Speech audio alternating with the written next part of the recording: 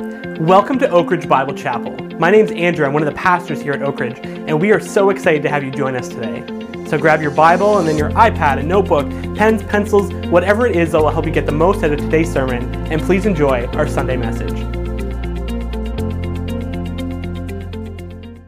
Turn with me to Matthew chapter 19, with that as a segue, as a preparatory statement before Matthew chapter 19. We come to Matthew chapter 19 this morning, and we talk this morning about the issue of marriage. As we've walked through Matthew's gospel account, we've said many times that Jesus, having been rejected by national Israel, he starts to turn now to his disciples and starts to prepare them, to train them, to give them the tools they will need to continue his ministry after he has died, rose again, and ascended to the Father. And he comes today to the issue of marriage. Now, it is put before him, but he takes the opportunity to teach them. Now, there's a lot of confusion today. I probably don't need to tell you, but a lot of confusion today about marriage, about its importance and significance, its exclusivity and accountability, its permanence and purpose. The culture we live in today oftentimes treats marriage as something to play with, like a board game. You enjoy it for a while, but when it gets broken or damaged, you can throw it out, or you can replace it if the novelty wears off. Or marriage is treated as something that we can ignore, kind of like an old war monument that means something. It stands for something significant, but the amount of people still living that really remember is passing away. And so now it's kind of just an archaic statue that's not really all that important. It's something to ignore, to walk by without thinking about. Or marriage today is thought of something as a pest, something to be exterminated. It is an oppressive invention of primitive generations past, and we need to do away with it for the good of the culture. There's no doubt that our culture, the world we live in, is very confused when it comes to marriage. But the church should not be. The people of God should not be confused. It's one thing for those who reject God or redefine God to reject or redefine marriage. It's altogether another thing for those who serve God, who belong to God, who believe in God, to do the same. We want to avoid that. We want to avoid that entirely. And so we come today talking about this idea of marriage, and we know that we're talking about it in a world that is very confused and misguided when we think about this institution. But God's people should be thinking very clearly about marriage. And this is true whether we're married or not, whether we want to be married or we're uninterested, whether we've had good experiences in marriage or bad experiences in marriage, it really doesn't matter. As God's people, we should be thinking rightly about this institution. And that's the goal this morning as we come to Matthew chapter 19. As the world around us preaches erroneous messages about it, we are going to remind ourselves of the Messiah's view of marriage. What did Jesus think about marriage? And we are going to strive by the power of the Holy Spirit to align our thoughts with his thoughts. So we come to this text, and Jesus provides his view of marriage in the midst of another confrontation with Israel's leaders. Yet again, here he goes. He finds himself in a fight with Israel's leaders, and we see that in the first 12 verses of Matthew chapter 19. Let me read the text for us, and then we will get into some of the details. Verse 1, when Jesus had finished these words, he departed from Galilee and came into the region of Judea beyond the Jordan. And large crowds followed him, and he healed them there. Some Pharisees came to Jesus, testing him, and asking, "Is it lawful for a man to divorce his wife for any reason at all?" And he answered and said, "Have you not read that he who created them from the beginning made them male and female? And said, for this reason a man shall leave his father and mother and be joined to his wife, and the two shall become one flesh? So they are no longer two, but one flesh. What therefore God has joined together, let no man separate." They said to him, "Why then did Moses command to give her a certificate of divorce and send her away?" He said to them, "Because of your hardness of heart, Moses permitted you to divorce your wives. But from the beginning, it has not been this way. And I say to you, whoever divorces his wife except for immorality and marries another woman commits adultery. The disciples said to him, "If the relationship of the man with his wife is like this, it is better not to marry." But he said to them, "Not all men can accept this statement, but only those to whom it has been given. For there are eunuchs who are born that way from their mother's womb, and there are eunuchs who were made eunuchs by men. And there are also eunuchs who made themselves eunuchs for the sake of the kingdom of heaven. He who is able to accept this, let him accept it." Now, before we get into the Messiah's view of marriage, that which we as God's people are going to strive by the power of the Holy Spirit to conform our thinking to, I want to first notice in this text two mistaken views of marriage that are found in this passage. There's two mistakes, and really in some ways you can see God's view of marriage in verses 4, 5, and 6, and around that are all these mistakes that we will notice now. The first mistake I want to point out we'll label this Pharisaic frivolity. Pharisaic frivolity. As we saw, the chapter begins with a bit of a stark contrast. In verses 1 and 2, you notice Jesus is out doing what Jesus has been doing. Crowds are following him, and he's showing his compassion and his power by healing them. And it's in that beautiful context that the religious sharks start circling.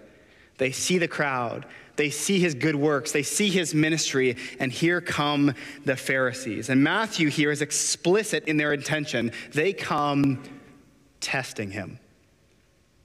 That verb is also used in chapter 4, verse 1, where it's Satan himself who comes testing Jesus in the wilderness. They come testing him. See that? It's malicious. They're wanting to publicly expose Jesus. The crowd is there. They want to publicly expose Jesus as a law-breaking, God-hating fraud who certainly cannot be the Messiah they're expecting. He just can't be. We're waiting for a Messiah. It's not him, I'll tell you that much. And we're going to show you by causing him to trip up in front of all of y'all. So that's what they do. They're coming out, getting him, and they use the issue of divorce as a tool of entrapment. In verse 3, it says they come and they ask him, "Is it lawful for a man to divorce his wife for any reason at all?" Now, if you remember, and I don't expect you to, but back a number of months in our series, back when we went through the Sermon on the Mount in chapters 5, 6, and 7, Jesus made his view on this issue very, very clear. He's been public on this view. He's already expressed what he thinks about this issue. And yet here they come again saying, "No, we want to hear it again. Tell us, what do you think about this issue? Is it lawful? Tell us again." And we'd say, why? He's already been public. He's already on the record with this issue. Why would they do this? Well, if we think what's happened between chapter 5 and here in chapter 19, there are a number of things. One of them, though, is John the Baptist. You think of John the Baptist in chapter 14, he was arrested and eventually executed. Why? Because he called out Herod for Herod's erroneous marriage practices. He said, that's wrong. He's arrested and executed. And so maybe here the Pharisees are thinking, ooh, the political tensions are on the rise. Let's get him to say it again out loud. Let's get him to incriminate himself, and maybe he will meet the same end as his cousin and forerunner, John. See, they're sneaky. They know what they're about. They know what they're trying to do. And we should also add to that at this time in the first century in Israel, there were two main rabbinical schools of thought when it came to the issue of divorce. One school taught that for whatever reason, a man could send his wife away. She looked at him funny, whatever the case may be, send her away. That is fine. The other school of thought was more conservative. It said, no, there has to be adultery. There has to be sexual promiscuity, and then it is allowed. And these are two big popular schools of thought. And so again, remember, Jesus is here healing the crowds. The crowds are around him. Certainly some in the crowd held to both positions. And the Pharisees can get Jesus to voice his, well, he's going to isolate half his audience, right? Very sneaky. It's like if you're at a party with a bunch of people and you start bringing up politics or gun laws or whatever the case may be, it's like parting the sea. You're going to make friends and you're going to make enemies. And here, these shrewd Pharisees, they know what they're about. Jesus is growing in popularity. He's got a crowd around him. Hey, Jesus, what do you think about divorce? Throw the grenade into the crowd and see what happens. See, they're trying to trap him. So this question they come after him with in verse 3, it is loaded, not with curiosity. It's not a legitimate question, but it is loaded with treachery. It's loaded with it. And after Jesus responds, as we read he did, and we'll come back to it in a moment, they come after him again in verse 7. Why then did Moses command to give her a certificate of divorce and to send her away? And here the Pharisees are reaching back into Deuteronomy chapter 24. A text, if we were to go back and read it, we would see it's a text in which Moses, inspired by God, he outlines the acceptable process of divorce and remarriage for Israel in a way that accounts for sin while protecting the woman from being mistreated. It's a fascinating 4 verses of text. But they're reaching back and pulling that forward. And the Pharisees, though, what they're doing, they have taken the God-provided exception and turned it into the expectation. That's what they've done. Divorce, while allowed by God for certain circumstances, had become in the first century as easy as ordering a pizza today. Send them away. Not a big deal.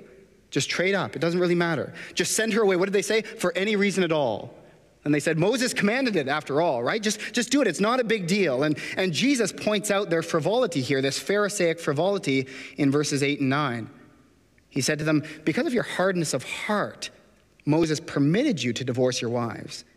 But from the beginning, it has not been this way. And I say to you, whoever divorces his wife except for immorality and marries another woman commits adultery.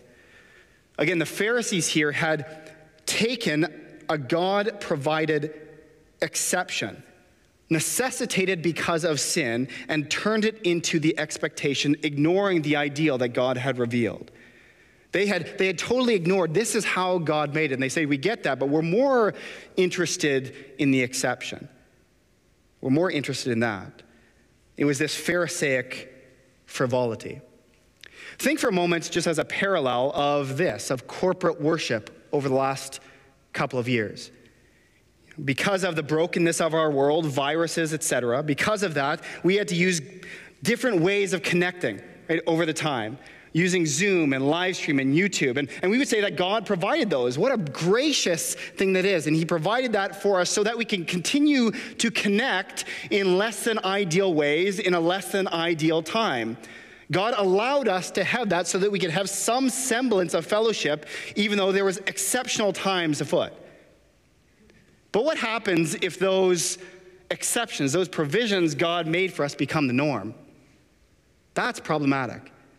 When they become the norm, when we settle for the exception rather than the ideal, that's what we want to stay away from. Because when we settle for the exception rather than the norm, what it does, first off, it harms us because we no longer have access to the ideal. We're settling for a shadow of what is supposed to be. So it harms us. I would say it also belittles the God-ordained ideal, because we're saying, well, we don't really need the ideal anymore. We don't actually need to gather because we have this exception. We have this tool now. We don't have to go back to what was. And then on top of that, I think it insults the one who provided the exception. Exceptional times, because of brokenness in the world, he says, here, endure. Here's what you have to endure. But shame on us if we get comfortable with the exception and make it the norm. And the Pharisees, back in Matthew 19, to their own harm, they had latched on to the exception God had granted because of sinfulness, and they had frivolously made it the norm. Divorce for any reason at all, no big deal. Translation, marriage is no big deal, right? If you can get rid of it so quickly without a second thought, then it really wasn't a big deal to begin with. This is this Pharisaic frivolity that Jesus can detect. They come to trap him, but Jesus sees that they're exposing really what they think of the institution. Our culture today would get along fine with these Pharisees on this point, wouldn't they? Marriage? It's no big deal. No big deal. Ending a marriage? No big deal. No longer satisfied? Try a new one. Maybe you've heard, we love each other enough that we don't need a piece of paper to tell us, to prove to us that we love one another. It's frivolity. Let's call it what it is. It's frivolity on something God holds in such high esteem. That's the culture. But God's people, I want to, again, come back to this over and over again. God's people should think differently than the world we live in. We acknowledge that God has graciously provided ways to end a marriage because of sin, but we refuse to be frivolous about something that he takes so seriously. This is a mistake. It's a mistake that we see in this text. Now, the second mistake regarding marriage in this passage is near the conclusion.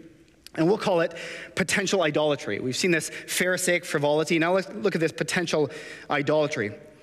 After listening to the back and forth between the Pharisees and Jesus, the disciples, they have come to a conclusion in verse 10. The disciples said to him, if the relationship of the man with his wife is like this, it is better not to marry. I'm saying if marriage is that important and divorce is that serious and reserved for something so particular, then it's probably just better to stay away from it. It seems more complicated. It seems more intense than maybe we're cut out for. So maybe we'll just stay single. We'll stay celibate.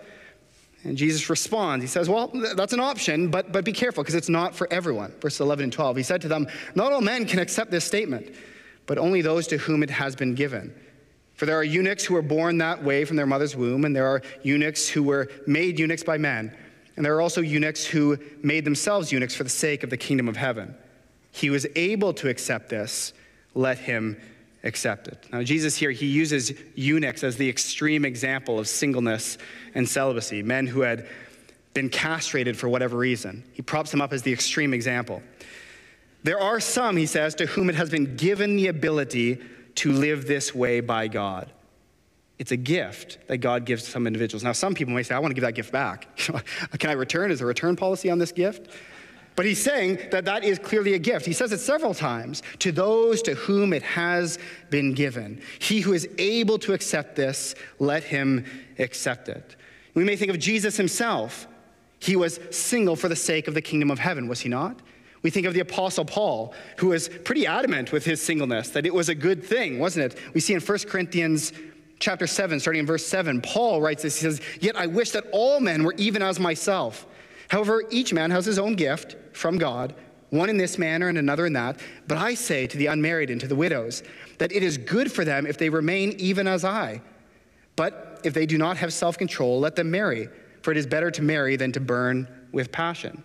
So it seems like Jesus and Paul, they propped up this singleness, this celibacy unto service as a great thing, as a wonderful thing. They're not denigrating marriage, but they're saying this is a legitimate other option. It's a gift to remain single, but Jesus is quick to say it's not for everyone.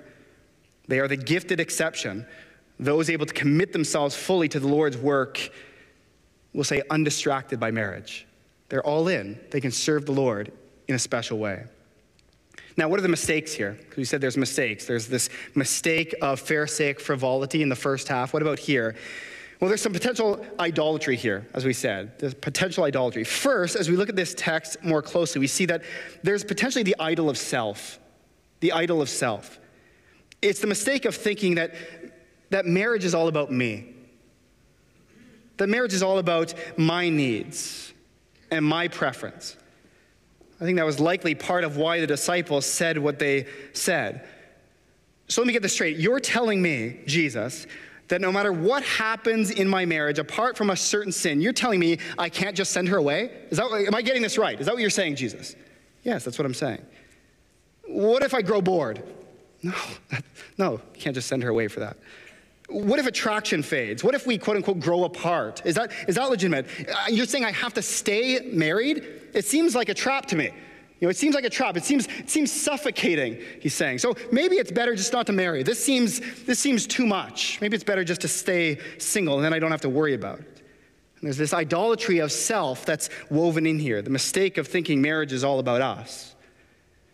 And I'll be honest, this was me when I was first married. And if Patricia was here, she'd yell amen at this point. This was 100% me. Call it immaturity, call it ignorance, whatever the case may be. This is looking back, when I entered marriage, I thought that getting a wife was like getting another appendage on a pre-existing life. She was just going to come alongside my life and kind of fit in where it was convenient. That was the way I pursued and thought about marriage. That is a picture of the idolatry of self, a distortion of the ideal, and it is a huge, huge mistake. The idolatry of self is potential idolatry, and I think the disciples were trying to wrestle with that here. Now, another potential idol is the idol of marriage itself. Ooh, that seems odd, but marriage itself can become an idol. Remember, in this passage, Jesus is presenting what marriage ideally looks like. What he's not presenting is that the ideal of human existence is marriage. Those two things are very different. When we talk about marriage, there is an ideal that God sets up. But when we talk about humanity as a whole, we're not saying that the ideal for all humanity is that you must be married. Jesus isn't saying that. He just talked about singleness being a blessing. He just said that there is great productivity and fulfillment and purpose in singleness. And yet sometimes we can make the mistake of communicating that people are less than whole without a spouse. And Jesus does not teach that. Sometimes we're especially guilty of that in the church, where we say, you really want to end up getting married. That's when you really know who you are and become a whole person. Jesus would totally disagree. And that is the opinion that ultimately matters, I think we would agree with. Again, I think back to when Patricia and I met. We met on a seminary campus. And on this campus, there were two student housing buildings that kind of mirrored each other. One was for singles, and one was for marrieds. And we started off in the single building. And I remember then, even in the single building, in the common rooms, when we fellowship with one another, there was this way that the singles talked about the married building. You know what they called it? The promised land. Yeah, the promised land. They say, oh, one day we will get, oh, in the great by and by, we will get to the promised land. Well, Patricia and I got to the promised land. Praise the Lord. And some of that is legitimate. Longing to have a partner to be married. Some of it can be the idol of marriage. That I am not fit for ministry. I'm not fit to serve the Lord. I'm not fit totally as a human being unless I have a spouse. Again, Jesus here says a legitimate option is singleness. Now, let me just say something. I'm so glad this isn't recorded because it'll come back to me. Oh, wait, it is recorded. If you are unmarried, I would submit that in a way, you have the gift of singleness at this moment. That you have been given a flexibility that others who are not married, or who are married, don't have. Now again, you may be like, where is the return receipt? Where is the gift receipt? I want to give this back. That might be legitimate, and you may long to be married, but at the same time, you are in a stage of life where God has given you that, and you can use it to serve him. What does he say here? For the sake of the kingdom of heaven. That is up to you. Marriage is a gift, but so is singleness. And if the Lord blesses you with marriage, praise the Lord. If he doesn't, praise the Lord. The end point is the same.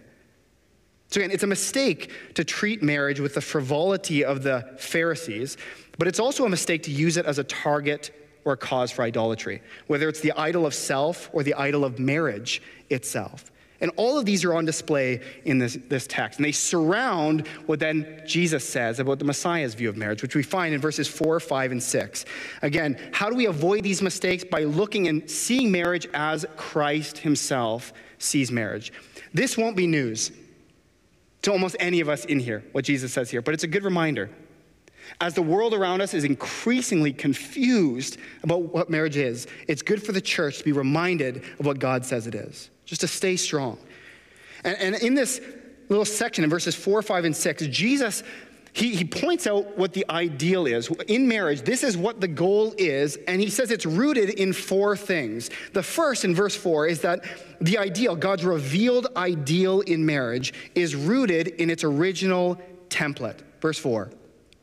And he answered and said, have you not read that he who created them from the beginning made them male and female? When he says, have you not read, it means that what was written is prescriptive and definitive.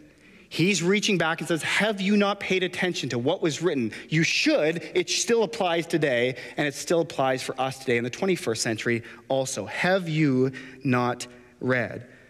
God created marriage in the beginning, and that original forms the template going forward. It has never changed or evolved, no matter how much sin and confusion floods our world.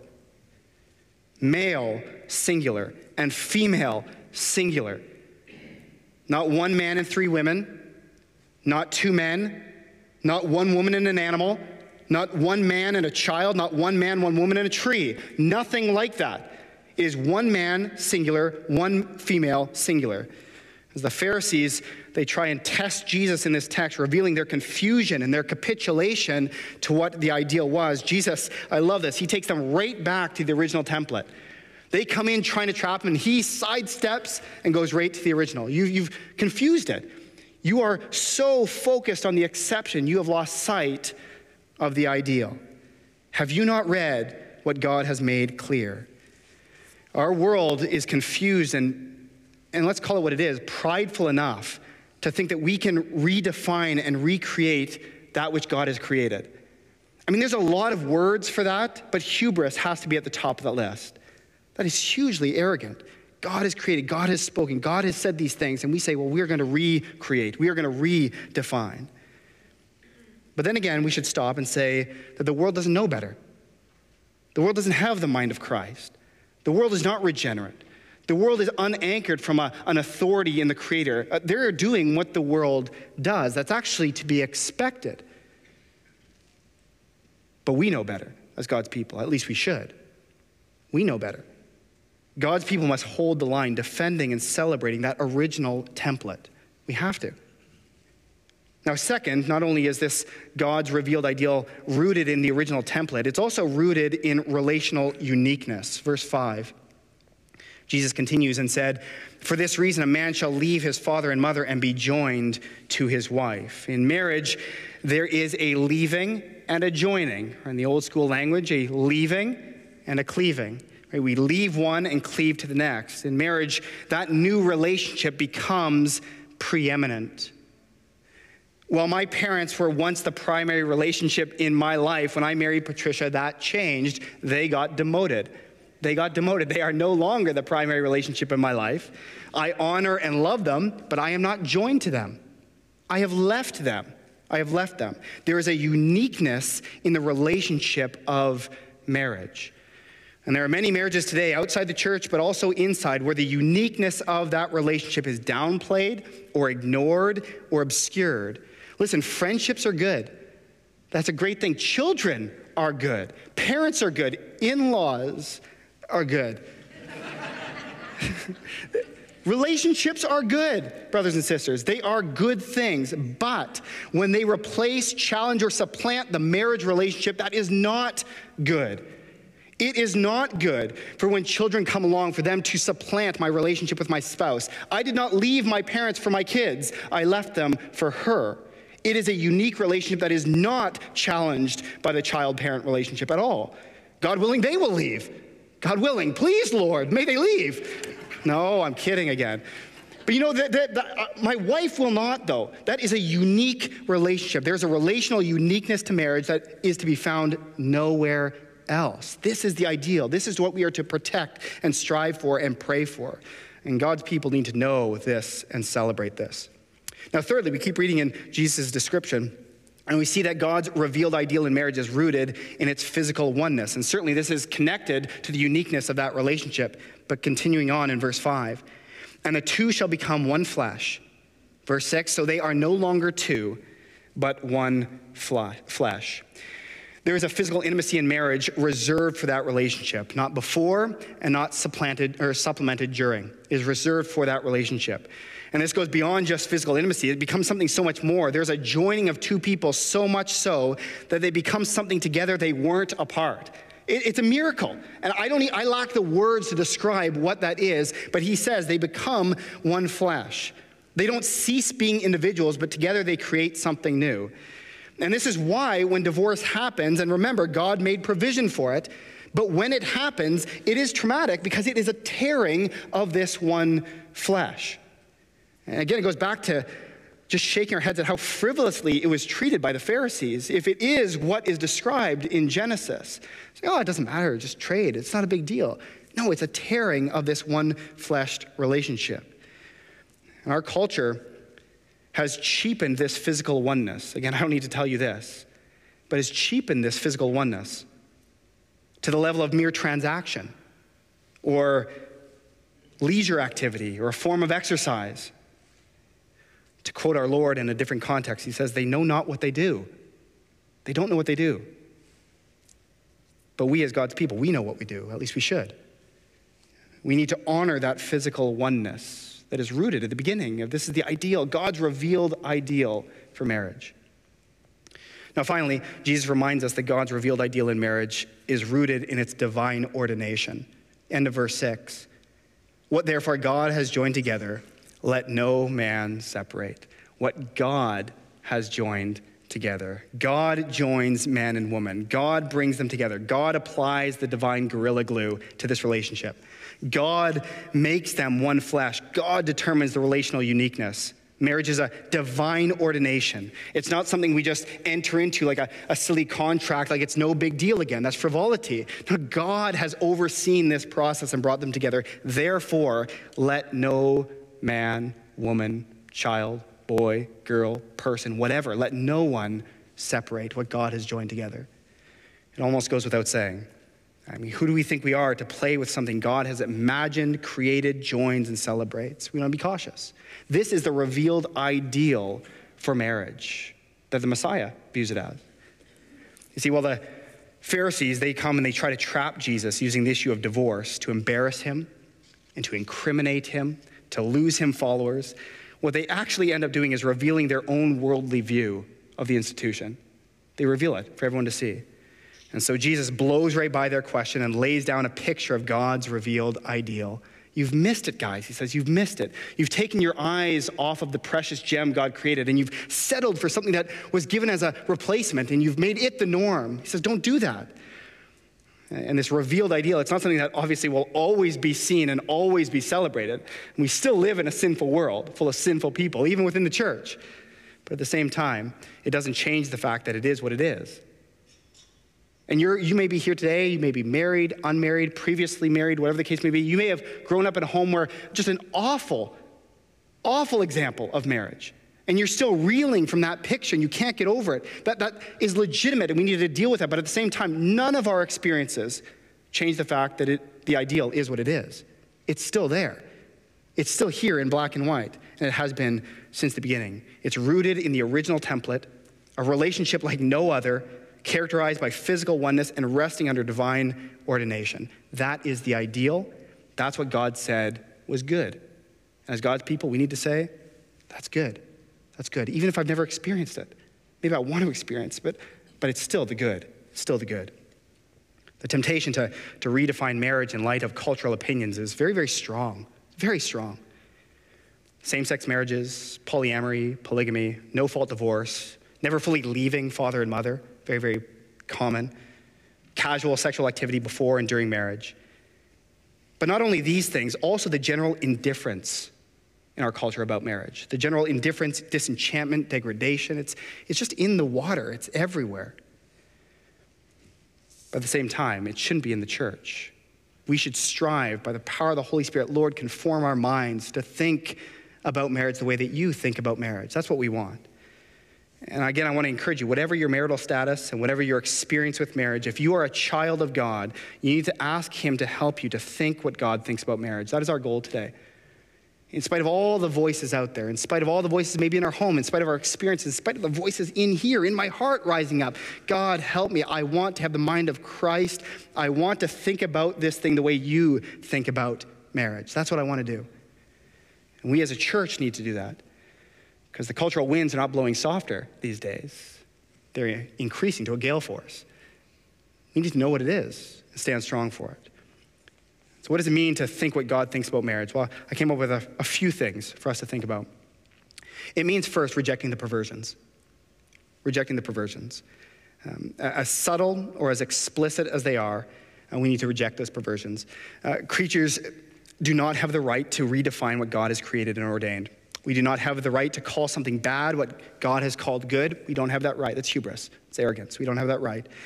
And the perversions are myriad, and while our world celebrates them, God's people must reject them. Not with combativeness or condescension, but with conviction. Say, we don't stand for that. We know what it's supposed to be, and we're going to stand on that. We need to reject the perversions. We need to help our kids reject the perversions, to identify them, to see them in media, to see them everywhere, and to be able to say they are what they are. They are perversions of what God has said is the ideal. We need to reject those. That's what God thinks about marriage. That's how we think about marriage the way God does. Second, we need to protect the ideal. We've kind of been talking about this all morning, but we need to protect the ideal. Not only reject the perversions, but protect the ideal and celebrate the ideal. What the Messiah describes in this text here. We teach it to our kids and our grandkids. We speak highly of the ideal. That goes a long way. if we have a general ethos in a church or in a home where we speak highly of the ideal, even if we don't experience it all the time, we still speak highly of it because it's valuable, because God says it's valuable. We strive for the ideal. We celebrate models of the ideal. I won't embarrass anyone in this church family by name today, but I will embarrass you maybe later. In my tenure here, I've gotten to know a lot of you well enough to know that there are models of marriage represented in this church. They wouldn't say that they're perfect, but they are certainly striving toward and celebrating this ideal. They're in our midst. We want to celebrate those. We want to come alongside those. Maybe silently come alongside and listen, I know you're not perfect, but we've seen things in you and your spouse that we'd like to learn from. Can we just be around you? We want to learn from you. We want to celebrate with you. We need to do that as a church. We need to pray for the ideal. We need to come alongside couples and help them move toward the ideal. Not only do we reject the perversions of marriage, but we also protect the ideal God has given, even if it's hard to find. We protect it. This is what it means to think what God thinks about marriage. And finally, this means respecting the exceptions to the ideal. Respecting the exceptions to the ideal. God has provided exceptions because of sin. We dare not shame brothers and sisters who have prayerfully endured or are prayerfully enduring. We respect that exception. God has also provided exceptions unto service in singleness. Respect that. Encourage brothers and sisters in those ways. Cheer them on. To think what God thinks about marriage means respecting the exceptions that he himself has provided, not as lesser realities, but instead, as marriage itself is, as a trophy of God's grace. This is our task as God's people, to think about marriage the way God thinks about marriage in a culture that thinks anything but. But again, that's expected. They don't have the Holy Spirit. They are not anchored to truth. They are doing what they will do. We worry about our own business in the church, in our homes. We encourage one another, say, in spite of my experience, in spite of what I see around me, I know what God says is the ideal. I'm going to strive for that. I'm going to pray for that. I'm going to encourage one another toward that. And I'm not going to fall for the perversions out there. It's dishonoring to the Lord. And I'm not going to make the exceptions the norm like the Pharisees did. I don't want to be frivolous. I don't want to be an idolater either. I want to cheer on and celebrate what God has made, which is good. And that, brothers and sisters, will make this church very unique if we stand on what God has said about this marriage institution. I don't need to tell you again that there are churches across North America capitulating on this issue. Capitulating. And we oftentimes think, well, be more like the world to win the world. It sounds so nice, doesn't it? That never, ever, ever, ever, ever works. It does not work. As wonderfully motivated as it may be, we're going after the world to get the world. We're going to be more like them. All that does is when the world comes to the end of itself and sees the error of their ways and the folly of their worldview, and they look over for something different. God, give us something different. If you're real, they look over to the church and they just see a less fun version of themselves. No one is coming to that. No, as the church in marriage and in everything else, as the world careens off the cliff, as it is supposed to do, as it will do, and eventually when they come to the end themselves and they look for help, they look across and they see a church that is drastically different than they are, and say, maybe that has some answers. I don't want just a sanctified version of what I've experienced. I want something totally different. And this is one way where we can stand our ground. One way where we can train ourselves to have the mind of Christ. God, help us think like you think about marriage and about everything else. Let's ask him to help us do that now as we close. Thank you so much for joining us today. For more sermons, blogs, and other resources, you can check out our website, oakridgebiblechapel.org. To listen to our weekly podcast, Word Processing, you can go to Spotify or Apple Podcasts or any other podcasting platform. Remember, you can always join us in person or on our live stream at 10:30 a.m. on Sundays. Thanks for watching.